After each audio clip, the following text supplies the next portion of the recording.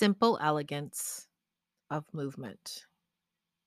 This is Michelle Irene Stupski with the Lighten Up Podcast, bringing you today's word of the day to expand upon, to reach into our soul space, to hear what our soul is whispering in regards to what this word means to you.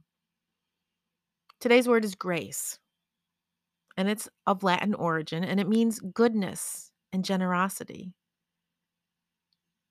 And in Greek mythology, grace refers to the three charities or graces, goddesses of charm, beauty, and creativity. Creativity is what we do every single day through the divine light source of your higher power belief system, whatever that may be. How can you use this word in your daily practice today to bring more of this ease that comes with the flow and the simplicity? Now, there's a key word: simplicity.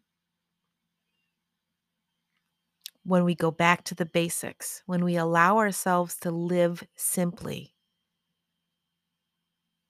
less stress, less chaos, less resistance, we get into alignment with our soul space. We are in reality of our spirituality.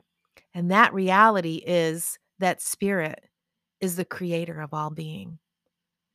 And as a part of the sacred practice, moving with ease and grace, you become a part of spirit.